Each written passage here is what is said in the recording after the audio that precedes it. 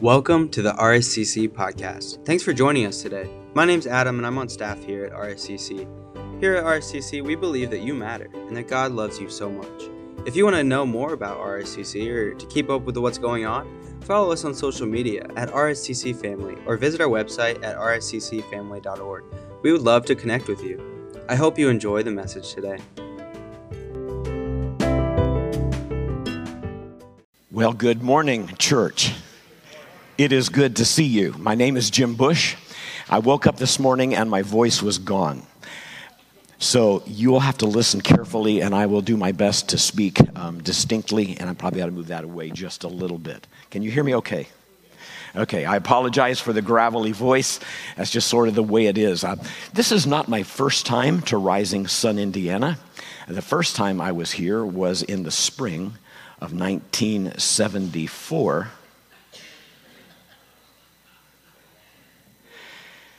Just after the violent night of tornadoes, shortly after.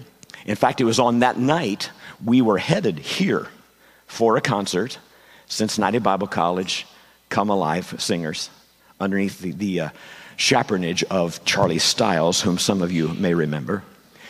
And we did not make it that night. We had to turn around and go back, and we came later than that spring. That was my first introduction to Rising Sun as a physical place. This building was not here then. I've been here since. I know that I came one time when Andy Sim was the preacher, and my son-in-law was your youth minister at that time. His name was Mark Graham. And so we have some connections that maybe you didn't know that we had. And so I'm just grateful to be in this place.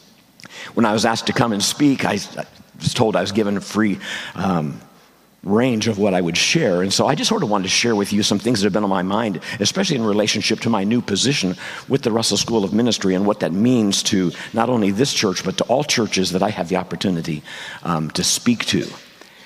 So I want to share with you a passage of Scripture, and then I want to unpack some things from that passage that I think would be helpful to us as we seek to be obedient to God's word in the days that are ahead, in these trying times where our ground is shifting exponentially underneath of us all the time. In John chapter 4, beginning at verse 35, Jesus says this: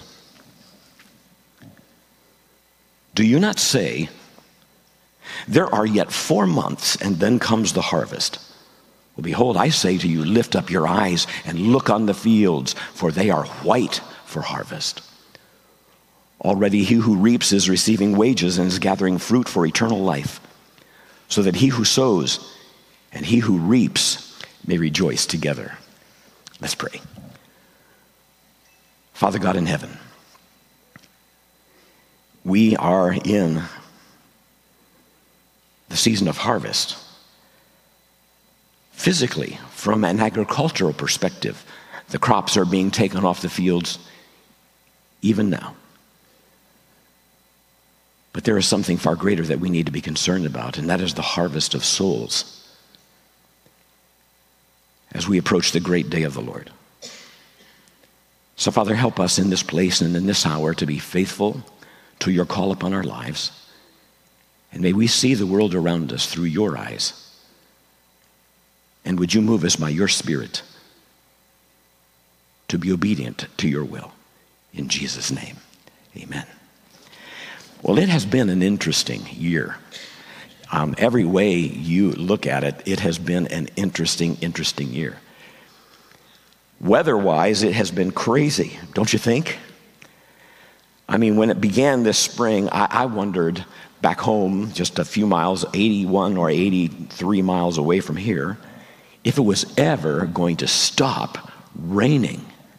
It just rained and rained and rained. Farmers couldn't get the crops in the ground. And those who did ended up having to replant most of what they put in the ground. They struggled to find that window to get the crops in. And so they had late planting.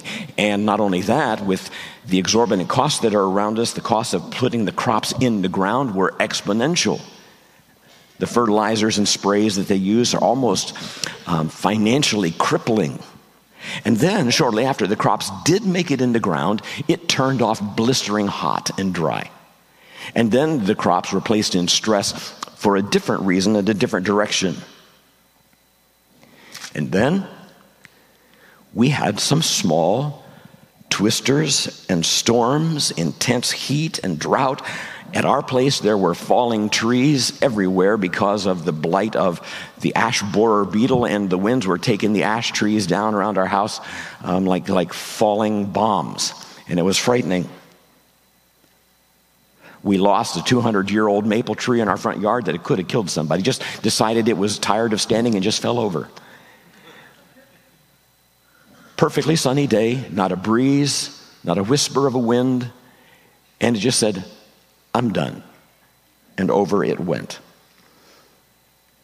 But surprisingly, with all of the stress that's been on us from a agriculture and weather perspective, I was amazed at the crops as they began to mature. And as you drove around the countryside and you see these fields and now they're going off, and I'm asking the farmers, how is the yield? And they say, it's amazingly good. Amazingly good. It's very interesting when you think about the things that we fret over that we really have no control over. But God is the one who said that as long as time exists, there will be springtime and harvest, summer and winter, sun and rain. And depending on what's planted, harvest comes at different times. I grew up in a farming community. I married a farmer's daughter, and I helped my father-in-law farm for a number of years. And so you are all familiar with the typical things that we farm around here. Come June, late May, early June, it's time to get your first round of hay off the fields. July, right around the 4th of July, a little before, a little after, the wheat comes off. Late September through November, the corn and the beans come off the fields.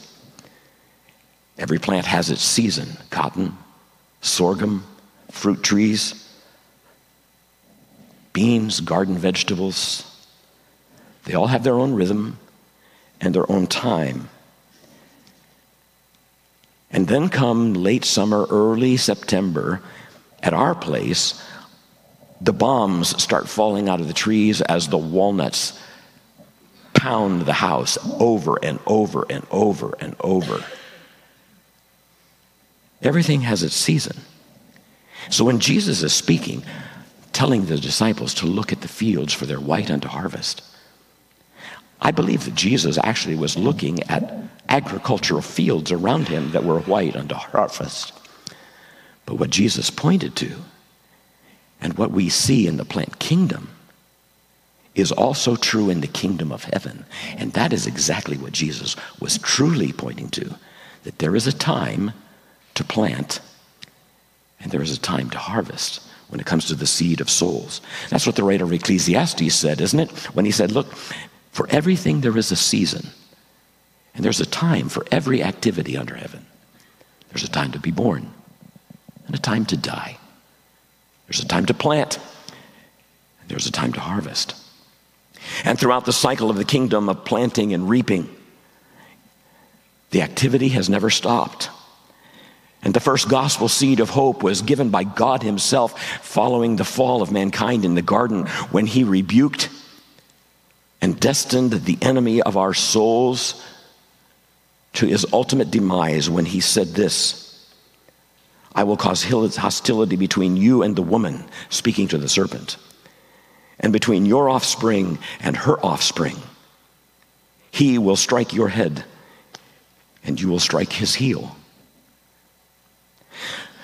The messianic seed of the kingdom has been planted from that time forward through the days of the patriarchs, through Abraham, Isaac, and Jacob, through Moses, the great deliverer, through the prophets.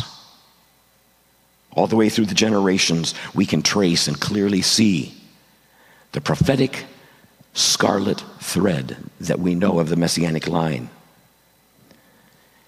And God had chosen in those early days the nation of Israel to be his seed-bearing, hope-offering agency in the world. They were to plant the seed and to bear light and testimony to all people for the kingdom that was yet to come. But we know that in some measure they were unfaithful to that call. They were disciplined and still in the process of that discipline. And then that same commission was given to the church, the bride of Christ, to be this hope-bearing agency of light to the world. And I wonder if we are not faltering in our commission, even as the nation of Israel, at least in some measure. But throughout history, there have always been seasons of harvest, small ones, preliminary ones, through the preaching of Noah, 8 souls, through the days of Moses and the deliverance of the nation of Israel from captivity in Egypt, through the kingdom of David, and the promise of that was to come underneath of his reign, through the restoration of the kingdom of Israel following captivity, and the preaching of John the Baptist, everything pointing to this great harvest that was yet to come. Everything pointing to Christ and the harvest of souls when Jesus brings his kingdom into full reality. And through the ages, this nation has been the recipient of a grand harvest of souls. Jesus began preaching and sharing that promise through Nicodemus, through his teaching with the Samaritan woman and her village. And what Jesus challenged his disciples to do in that moment in Samaria was to open their eyes to the harvest of souls around them, specifically the Samaritans. Look at the fields. They're white unto harvest. The Samaritans are ready for harvest. This overlooked, ignored, marginalized, disdained, rejected field in the eyes of the disciples and all of Israel, Jesus saw as a field ripe and ready for harvest. A people that was broken, maligned, and despised. Yes, a disobedient people, a rebellious people who now were ready to bow the knee and their heart to the King of Kings. And so I began to wonder, what harvest fields have we neglected? What harvest fields are ripe for harvest that are being neglected by the church? There is a farmer in our area. He is no longer farming. Go figure, once I tell you the story. It never failed. Every single year, he was the last farmer in our area to get his crops out. There was always a reason, always an excuse, always something broken down, always the last to plant his fields. And then when harvest came, he was always the last to begin and the last to finish. In fact, most of his fields, it seemed, maybe not most, but every year he had significant acreage that never got harvested. It's neglected, left. And so the crop, the corn, the beans, it didn't matter, would endure the winter, the weather, the snow, the rains, the ice, and either left totally ignored in the spring, or if they were harvested, they were molded, they were blighted, they were pitiful. A lot of money was expended in planting. A lot of time was given, even though it was given late, to put the field in. And then when the harvest came, there was no sense of urgency, no sense of burden for this small, brief window of harvest. And the result was a highly diminished or totally lost crop. Efforts, energy, resources wasted. And so I want to ask again, what are the harvest fields right around us here that are neglected and overlooked and untapped? Ethnic groups, nations, sinners, society's outcasts. But the reality is people still need the Lord. Every single person, every one of us needs the Lord. We have gathering places of all kinds of lost people around us just a few miles from our door here. With the encroaching casino culture that is no longer confined to Vegas but is everywhere you look, and people lost in their materialism and their greed and lost and apart from Jesus Christ, right in our back door.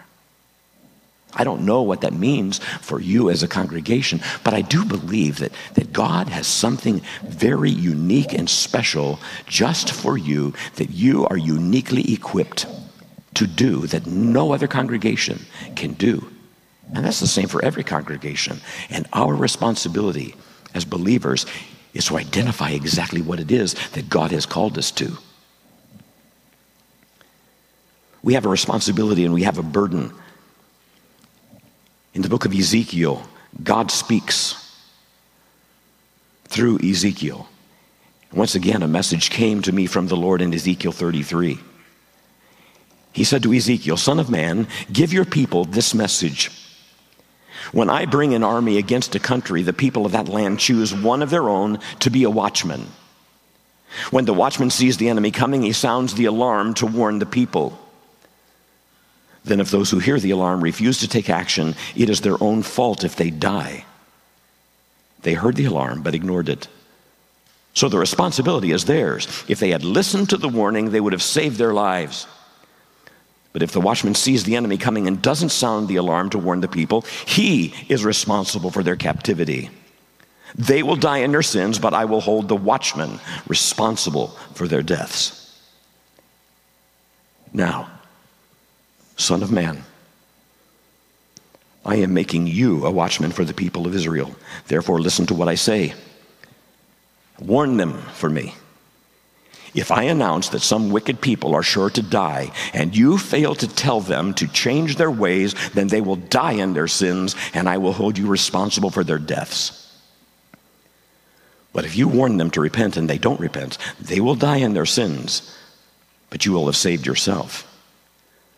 Son of man, give the people of Israel this message. You are saying our sins are heavy upon us and we're wasting away. How can we survive? As surely as I live, says the sovereign Lord, I take no pleasure in the death of wicked people. I only want them to turn from their wicked ways so they can live. Turn. Turn from your wickedness, O people of Israel. Why should you die? I have a responsibility to you. And you have a responsibility to this community and to this generation. What is the depth of the burden that you and I have for the lost people around us? I confess I am not burdened nearly enough, and too often find myself complacent in the midst of our brokenness. I wish that I had the passion of Charles Spurgeon, who made this statement that haunts me every time I read it. If sinners be damned, at least let them leap to hell over our dead bodies. And if they perish, let them perish with our arms wrapped about their knees, imploring them to stay. And if hell must be filled, let it be filled in the teeth of our exertions, and not let one go unwarned and unprayed for.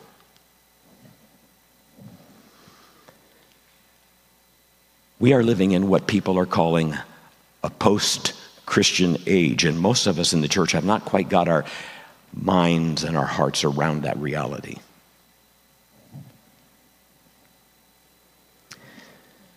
Our schools, our training institutions are failing. When this nation was birthed, it also birthed a number of institutions. We call them, most of them, Ivy League schools. They were all theological institutions when they were born. And they're all apostate now from that original mission. Bethany College, started by Alexander Campbell out of our movement, pretty apostate when it comes to kingdom priorities. We're all painfully aware of the demise of Cincinnati Bible College, Cincinnati Christian University, my alma mater. I was a second-generation student. My daughter was third. I loved that school, and it is no more for reasons that could have been avoided. Yes, there was financial issues, but even beyond that was a tragic and devastating doctrinal drift. That she was born to stand against and succumb to exactly what she was formed to battle. What you may not know is St. Louis Christian College has closed its doors, at least as a residential school. Lincoln Christian College has closed its undergraduate doors, is now focusing only on graduate studies. Nebraska has closed. Central Florida closed. And the colleges that remain are putting out very few ministry students. And right now you're in the throes of trying to restaff, and you understand the challenge that it is and where those new wave of ministers are coming from. So the schools have failed, but also our churches are not sending. Now, we're all supposed to be ministers of the gospel. You don't have to be in vocational ministry to be considered a minister of the gospel. We all have a burden and a calling, every single one of us. We are all to share our faith in whatever arena and platform that God has given us. But there are some called to the specific task of preaching the gospel and shepherding congregations around this land and around the world. That's what Paul says in Romans 10. He says, how can people call on him to save them unless they believe in him? How can they believe in him unless they've never heard about him? How can they hear unless someone tells them? And how will anyone go and tell them without being sent? That's why the scriptures say, how beautiful are the feet of messengers who bring good news. So I want to ask a question. I don't know the answer to this, but you may. Who was the last person this congregation sent into ministry, commissioned, ordained, prayed over, and launched into ministry? Now, I know a couple of your Timothys. My first Bible college mentor and guide, spiritually and musically, was a Timothy out of this congregation. Some of you don't know him because he's been that long gone, but some of you will remember the name Byron Cartwright. I'm so grateful for his influence in my life. And I am grateful for what this congregation did to launch him. Another young man that I have recently come to know, I know as a Timothy of this congregation, a gentleman by the name of Shane White. Maybe you remember him. And so you have sent people into ministry. There may be more. You may have them right now in your pipeline. I rejoice with you in that. But I've had this conversation with a number of people, and most of our churches say, I talked to one guy, an elder of a church who's nearly 200 years old, not the man, but the church. And I says, who was the last Timothy this congregation ever placed in ministry? And he said, I don't think we've ever sent anybody into ministry. But I would like to suggest that just as I was grieving over this loss of our school in Cincinnati and over other schools, I thought, you know what? The book of Revelation says that if a church loses its influence, if they abandon their vision, if they abandon their mission and their calling, that I will remove their lampstand. And so we have churches that have folded and closed their doors. And we have colleges that have folded and closed their doors. And my thought was, well, the lampstand's removed. And then I thought, no. There are scores and scores and scores of faithful men and women who have gone through the halls of that institution that have remained faithful to the call. And now there is a new school in Florence, Kentucky, which is the remnants. God always preserves a remnant, called the Russell School of Ministry. And I want to just mention this briefly. This is not a plug. I just want you to know what's going on just across the river from you. The Russell School of Ministry is like a trade school for preachers, and we are uniquely focused on trying to help people embrace mission and ministry even as a second calling in their life.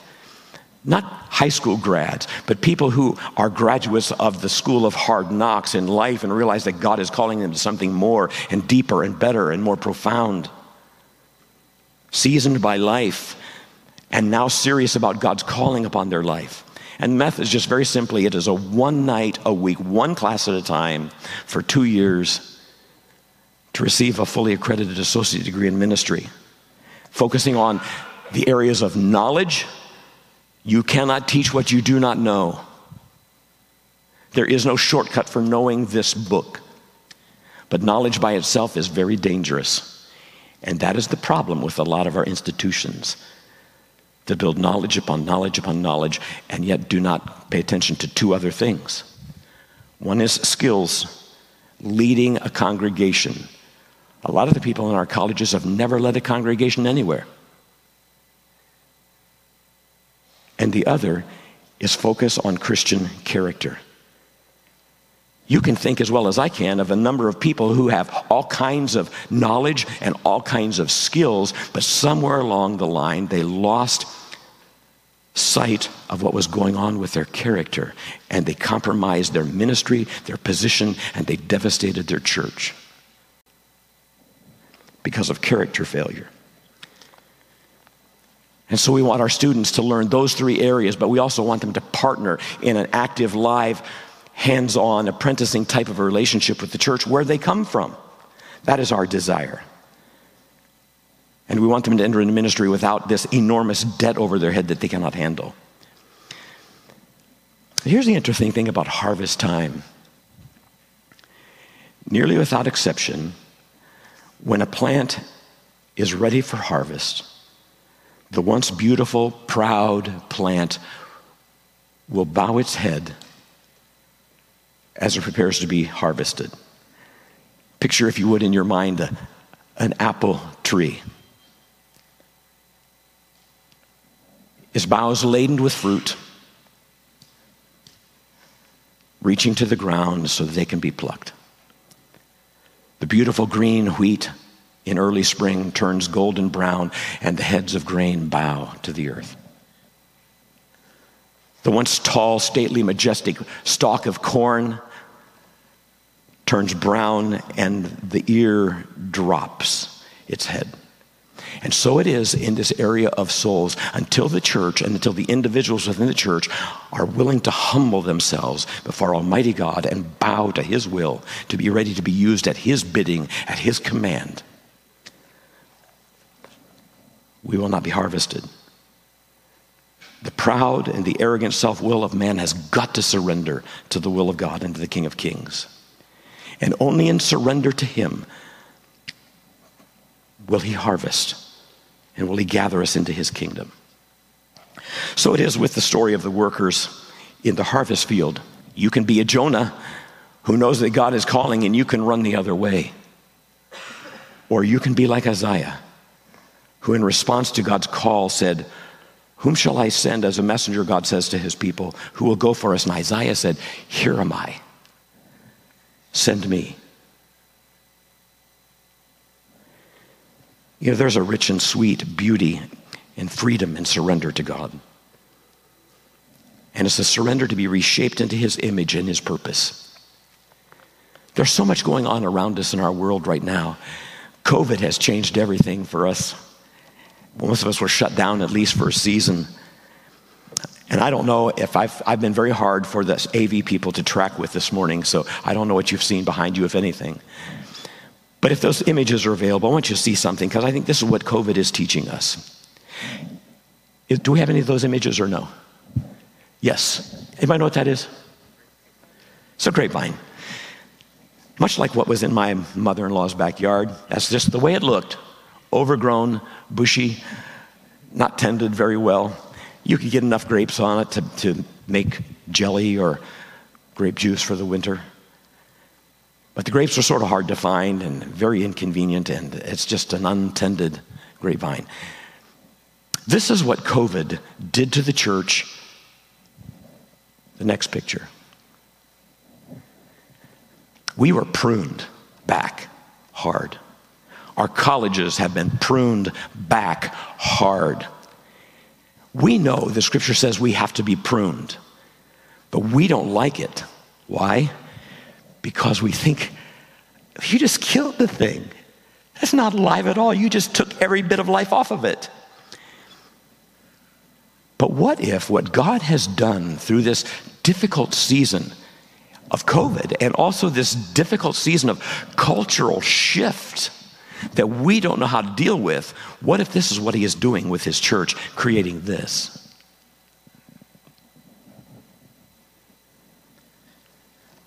So listen, as you try and navigate the difficulty of this age, of our time, of our circumstance, rather than wringing your hands and grieving, just know that when it's darkest outside, the light shines the brightest. And just know that God has called you and me, each of us, for this place, for such a time as this. You're not here by accident. You're here by design, by God's sovereign choice. And you and I need to learn to make the most of it. So I'm just going to ask you, what is God calling you to? Who in your neighborhood or in your community needs to know Jesus that only you have access to? Is there somebody in this congregation that is ready to be placed into ministry and you can celebrate and launch into effective ministry? Yet another Timothy or Timothy S. out of this congregation. Your time is not done. There are great days yet ahead until Jesus Christ returns, and I pray that you will be found faithful. That the testimony of this congregation will continue to shine into this community more brightly than it ever has. Don't lose heart. Don't lose hope. Just be found faithful. If you need to respond to the Lord Jesus Christ, there's always opportunity. In just a moment, we're going to sing. And I would just ask that you allow God's Spirit to work on your heart for you to know what is the next step that you need to take to be obedient to him. Whether it's official training, formal training, or whether it's just to share the gospel with your neighbor who desperately needs you. There are harvest fields everywhere you look. Father God in heaven, we bow to you just now and we thank you for all that you have done in this place, through this congregation, through the years. And we rejoice in that. But Father, may we not be content to live in the past, but would you help us to realize that there are souls yet in front of us, there is a future yet in front of us, and we must step faithfully into that future, not compromising truth, but clinging tightly to truth, proclaiming it clearly, being unashamed of the power of the gospel, that we might be watchmen on the wall in a world that has turned its back and deafened its ears to hear your word. Some will not listen. But Father, I pray that it will not be because we have not been courageous to speak. So help us not to be ashamed. Help us not to be afraid. Help us to be faithful.